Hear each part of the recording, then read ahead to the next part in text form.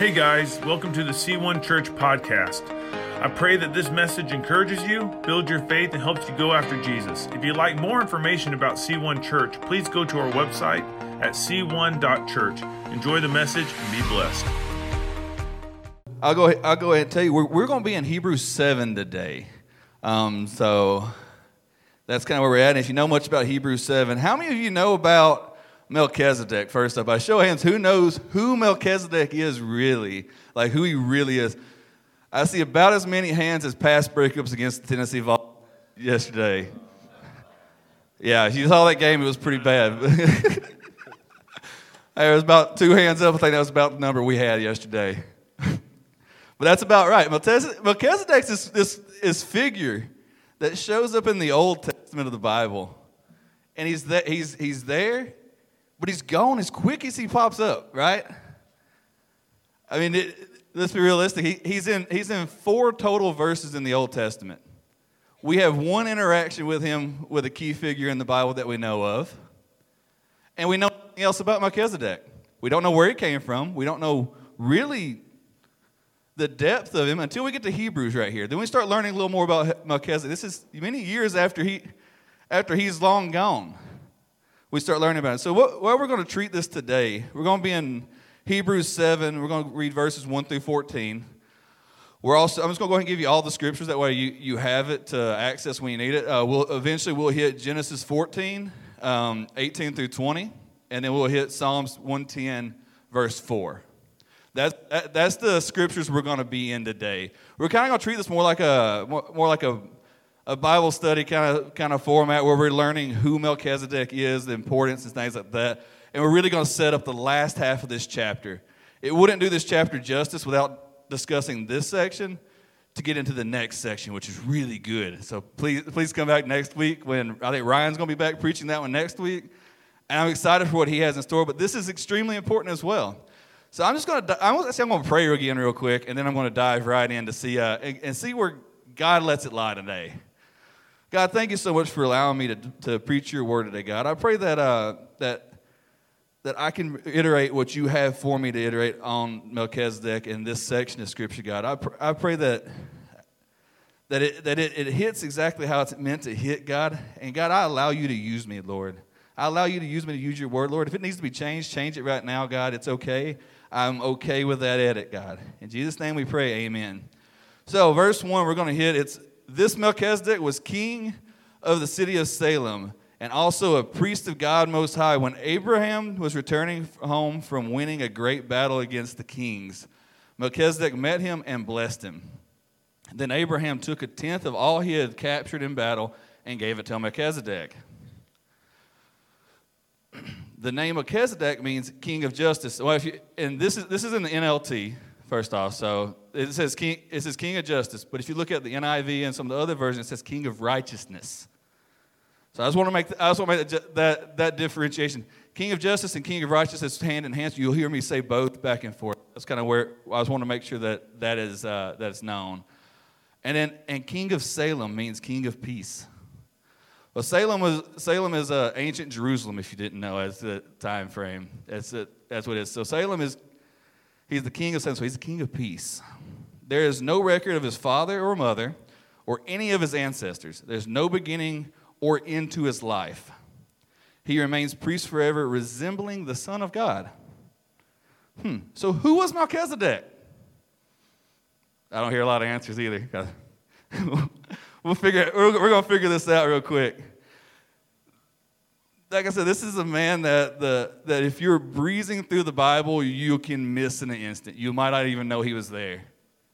You can breeze right past him, and honestly, you'll miss it. It's okay.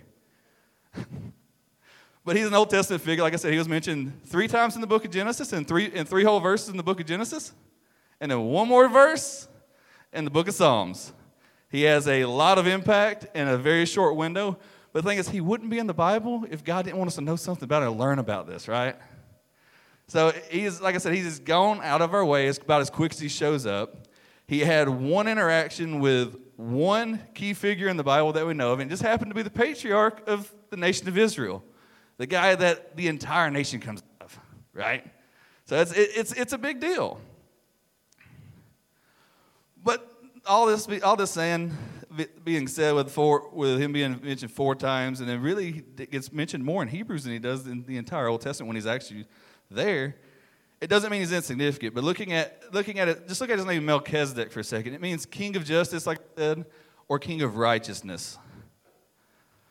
Does that sound familiar? It sounds kind of familiar to somebody that we know that pops up around the Gospels.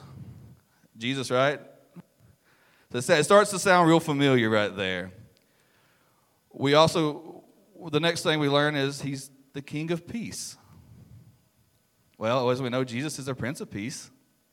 So there's another parallel that we're starting to draw to see exactly like in verse 3 states at the end that he was resembling the Son of God. So honestly, I love how the Bible works. I love how the Holy Spirit inspired the Word of God to be written down like this, because it's very important and very pointed on how it was ordered his name and his meanings. So putting King of Justice, King of Righteousness before King of Peace wasn't a mistake. It wasn't a coincidence either. Honestly, I believe it was grand design. I mean, and it's in the Bible that way. I think it really is the truth. Because why did I say this? To have peace, what do you need? You need righteousness. The only way to have true peace is through righteousness. Because I mean, without righteousness, our peace is false. It's an illusion. It's a facade that wears away quick. So, and honestly, I think Spurgeon puts it best. Here's a quote from him. It's, peace without righteousness is like the smooth surface of a stream ere its awful Niagara plunge. It looks really smooth. It looks really good when we have no righteousness sometimes, but we feel like we have peace. And all of a sudden, we're over the edge and we don't know where we're going. We don't know how to come back from it. It's so far gone. But with that righteousness, it's honestly like a glassy, watered lake where you're just sitting there, just enjoying the world around you. You can feel it. You can soak it in. You're open. And then we find out the next thing about Melchizedek is he is a priest of God Most High. But who appointed him? I don't know. I can't tell you who appointed him. No man appointed him. Obviously, it was God himself that appointed him as a high priest.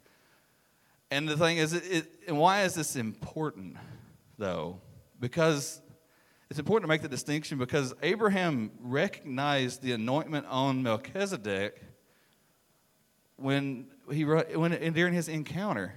He recognized that he paid him a tenth. He paid him a tithe of the spoils from the war. Some biblical scholars honestly believe that Melchizedek is a pre-incarnation of Jesus. We know that there's imagery and there's instances where the Son of God has made appearances in the Old Testament. Do I know this for sure? I don't know this. And I'm not going to tell you what to believe on that. What I do know is he does resemble Jesus very, very closely in everything he did. He gave a blessing to Abraham. He gave a blessing to Abraham who was already being blessed by God. This is pretty cool though. So to me, it kind of really shows a good prelude or a good illustration to what is coming. What is coming, even though the Levitical order the Levitical priesthood hasn't even been created yet at this time. What's coming after that? It's setting it up. But I love how God uses guys like Melchizedek and things that he's going ahead and paving the way for Jesus to step in the new covenant to step in years before the law of Moses even took place, right? The law of Moses isn't even here yet. Moses hasn't even showed up on the scene yet. We're still in the time of Abraham. And you know what? He's already paving the way for the new covenant that's going to take place after the birth of Jesus and the death of Jesus. So it's just, I think it's awesome because you start looking at it that way and you see there's really a grand design here. The law, it's not saying the law of Moses was a mistake. No, it was needed absolutely at that time. It was exactly what was needed at that time, and God knew that. But God also knew what was needed after that time. So he's already setting the groundwork, laying the groundwork, putting it in place for us to accept his son, and for the people then to accept his son. So we're going to move on real quick to verse 4. We're going to pick this up. It's like it's going to be back and forth. We're going to be in the scripture and then back out of the scripture, back and forth. So verse 4, consider then how great Melchizedek was. Even Abraham, the great patriarch of Israel, recognized this by giving him a tenth of what he had taken in battle. Now the law of Moses required that the priests, who are descendants of Levi, must collect the tithe from the rest of the people of Israel, who are also descendants of Abraham. But Melchizedek, who was not a descendant of Levi, collected a tenth from Abraham, and Melchizedek placed a blessing upon Abraham, the one who had already received the promises of God. That's kind of big right there. So, how do you bless somebody who's already received the promises of God? You have to have some serious anointment right there, which I think is awesome. I think it's just cool right here. And without question, the person who has the power to give blessing is greater than the one who is blessed. Verse 8, the priests who collect the tithes are men who die. So Melchizedek is greater than they are because we are told that he lives on. Verse 9, in addition, we might even say that these Levites, the ones who collected the tithe, paid a tithe to Melchizedek through their ancestor Abraham when he paid a tithe to them. For though Levi wasn't born, yet the seed from which he came was in Abraham's body, and when Melchizedek collected the tithe for him. So, just how great was the priesthood of Melchizedek then? That's the second question. That's we're going to roll with it. How great was the priesthood of Melchizedek? Well, it was so great that the patriarch of Israel himself saw the anointment of God on him and went ahead and paid the tithe for the Levitical priesthood too. That's pretty big. That's pretty big. How do we know this when the Bible doesn't say that that it's necessary he's the greatest or something like that? Well, like I said, it points out it kind of starts laying out an order of this priesthood, kind of where it lies in the rankings, right? So by Abraham paying a tithe to him, and like we just said, and this is just what we just read. He also says that's really where it comes from is in Genesis 14 verses 18 through 20. So we're going to go ahead and read that real quick so we can pull that section on in. And starting at verse 18, and Melchizedek, the king of Salem and a priest of God Most High, brought Abram some bread and wine. Melchizedek blessed Abram with this blessing: Blessed be Abram by God Most High, creator of heaven and earth. And blessed be God Most High, who has defeated your enemies for you. Then Abram gave Melchizedek a tenth of all the goods he recovered. So I believe this right here shows, like I said, the rank, kind of the order of the priesthoods when you start looking at all of them in the Bible. And the reason how you might ask is, like I said, in verses 8 through 10 in Hebrews right there, it states that Levi paid tithes to Melchizedek through Abraham when he paid them. The Bible wouldn't say that if it didn't lay out order there to me. This shows a holy reverence that Abraham had towards Melchizedek and the anointment he saw over Melchizedek. And I know some of these verses may not seem super important to us today, but we got to put ourselves in the shoes of the audience back then, because this is really when the book of Hebrews was written, is really a pivotal moment in the history of the early church and early Christians, right? It was in a time where, they kind of don't know. They're in that transitional phase. They're stepping out of the old covenant that they knew. They're still fighting with that because it was easy. They knew it. They knew where it was. They knew where it lied. They knew what to do, and they were stepping into something unknown with this. But it's also a time where just a few years later, depending on what time frame you look at this, it was either a few years to a decade later or so that the Roman Empire wipes out all the temples. They just go ahead and destroy them. Run the priests out, everything. So it would pretty much make following the Old Covenant nearly impossible. You can't do it. It's pretty much outlawed. You have no access to give your yearly sacrifice. You have no access to do any of the stuff that you need to do to follow the legalisms that the old law or the Old Covenant required. But so they were really at this moment of decision. Do they turn back to the Old Covenant of Moses, or the Old Law of Moses, the Old Covenant, or do they continue to dive into this? Continue to dive into this new thing, this new covenant. But then the author goes on to tell us, here's the next thing that's important for the people then. The author then goes on to tell us that Melchizedek was not a descendant of Levi, nor was he even an ancestor of Levi. He has no tie-in at all to them from what this says. And that's important because that to me, well, it's not even to me. It's important because under the law of Moses, if you're familiar with it, it instructs that the priests come from the tribe of Levi.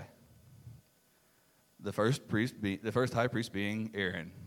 And it continues to go down and goes down. It's passed on through generationally, typically to the first son. So it left room for all kinds of different things to happen. This was a priesthood that was generationally passed.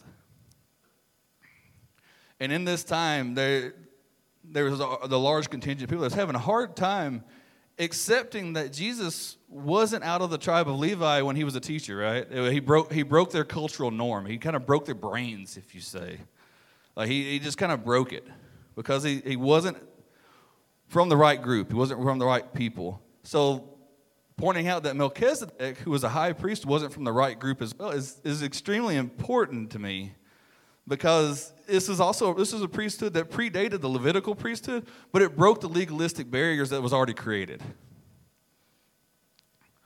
So it's almost like, there's something eternal about the order of Melchizedek, unlike the mortality of the Levitical priesthood. Like I said, it was passed down to the first son generationally. Then the author hits us with kind of this bomb right here in verse 8. The priests who collected the tithes are men who die.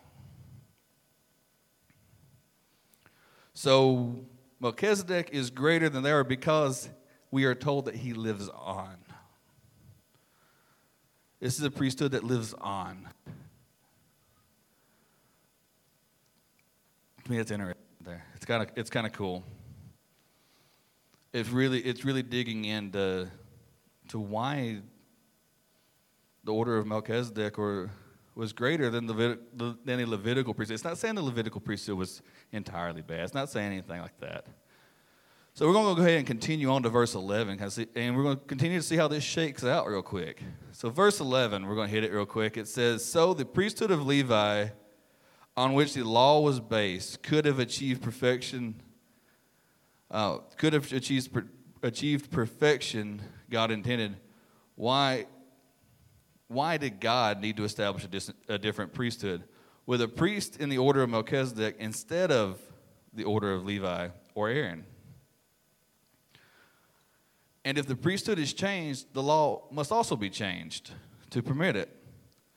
For the priest we are talking about belongs to a different tribe whose members have never served at the altar as priests.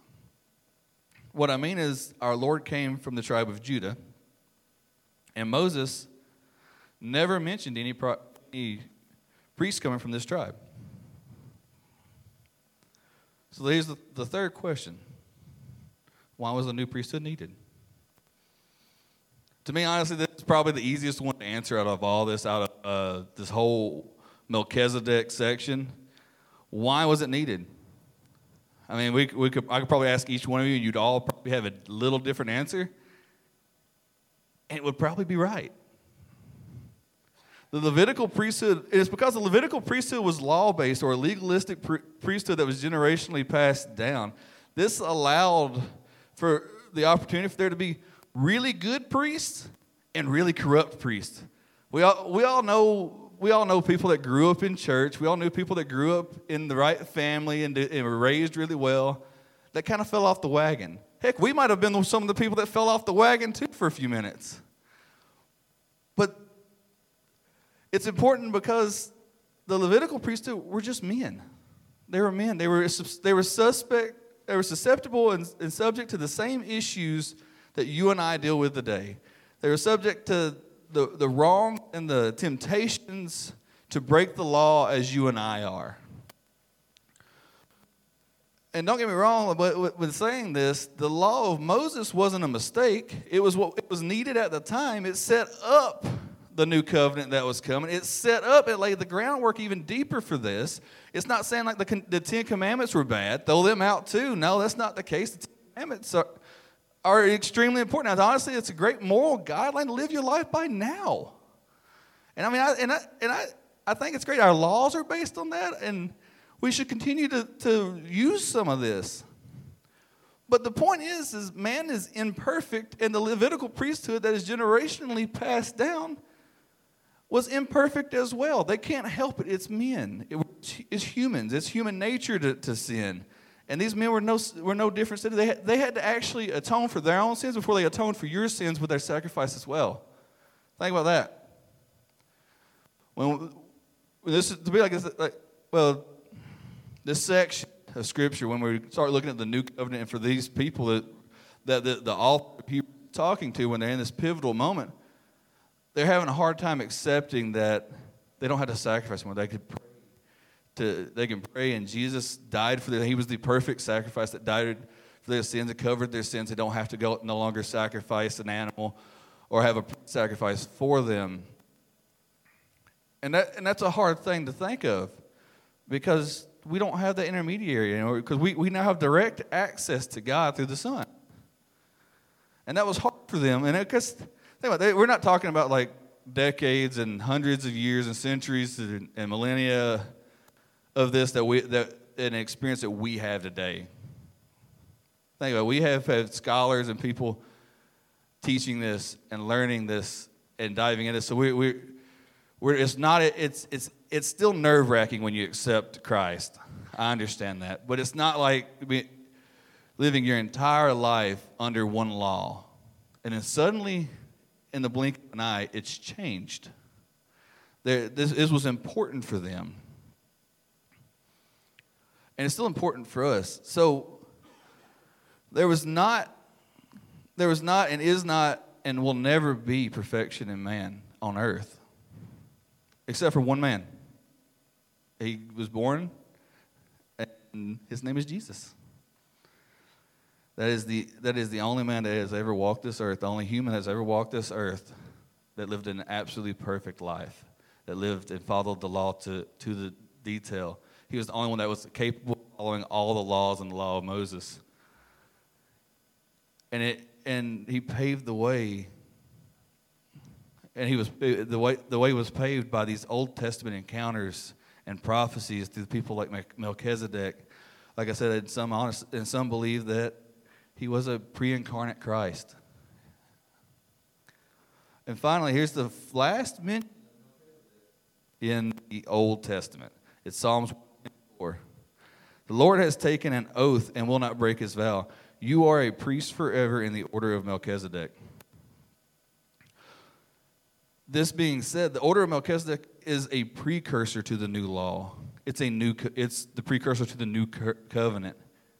I think that's really what we're talking about here when we hear the order of Melchizedek. It's paved the way for the new covenant to fall in. And it's important to me that it's important also that it is established as a high priest of God, even though he was not from the right family, not from the right tribe. He is a group, however you want to do this, however you want to say it. There's 100 different things here. He wasn't the right guy by their cultural norms. He was the wrong person every which way you can.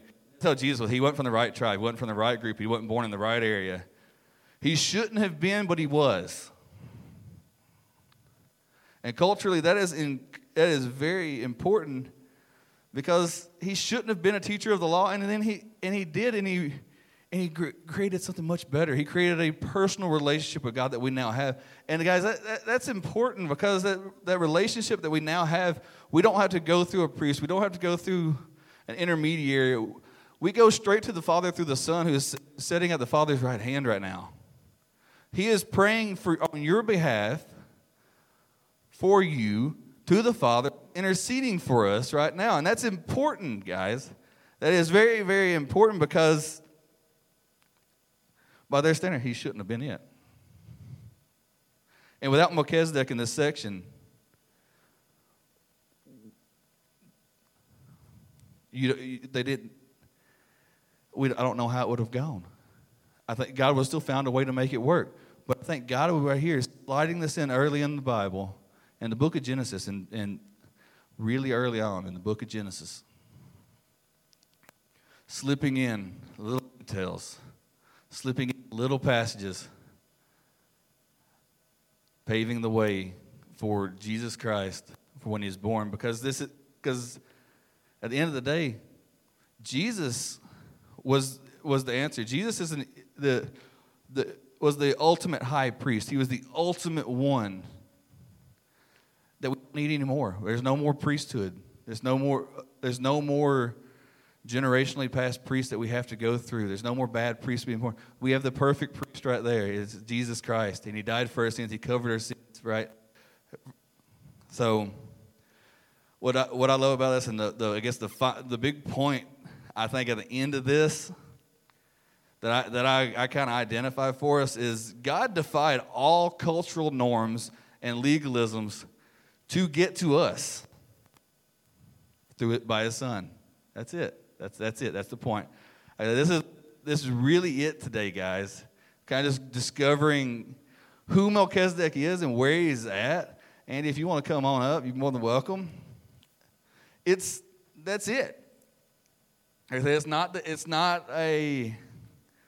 isn't a huge section where you get this great inspirational quote right out of. But if you pass up verses 1 through 14 because it's hard to read, it's hard to understand, and it's a little bit confusing because we're talking about a guy who was mentioned 4 times in the Old Testament, we're going to miss the importance that comes in the rest of this chapter. And it wouldn't do it justice to breeze through the top half and then hit the bottom half really heavy. So we took the time. I want to take the time to kind of break this down, who he was, why it was important, and why we needed the new priesthood today. Kind of break it down, kind of like a Bible study style,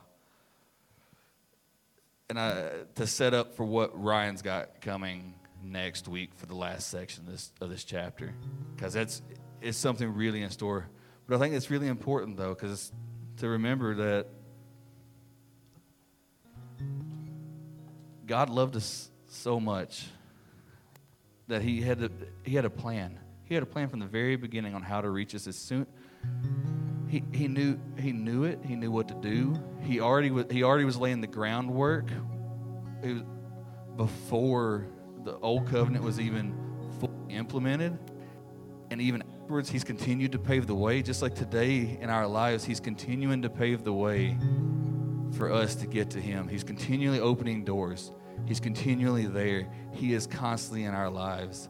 So I think, honestly, guys, if y'all want to stand for a minute, we're gonna worship for a quick minute, and then we'll see what happens. What God has in store. And guys, while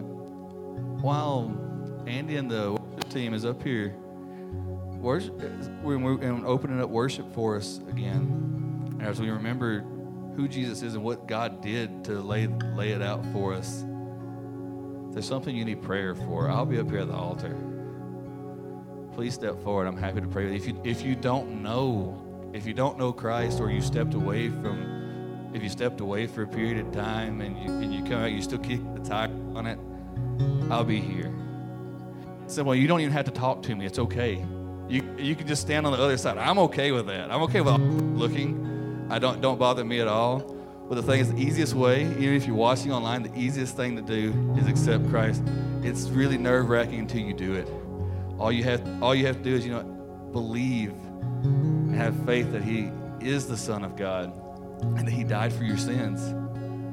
And then you repent of your sins to Him, and He washes them away. It's that easy. It's that easy. We don't have to find a spotless lamb anymore and sacrifice it. We just simply have to ask, and it's awesome.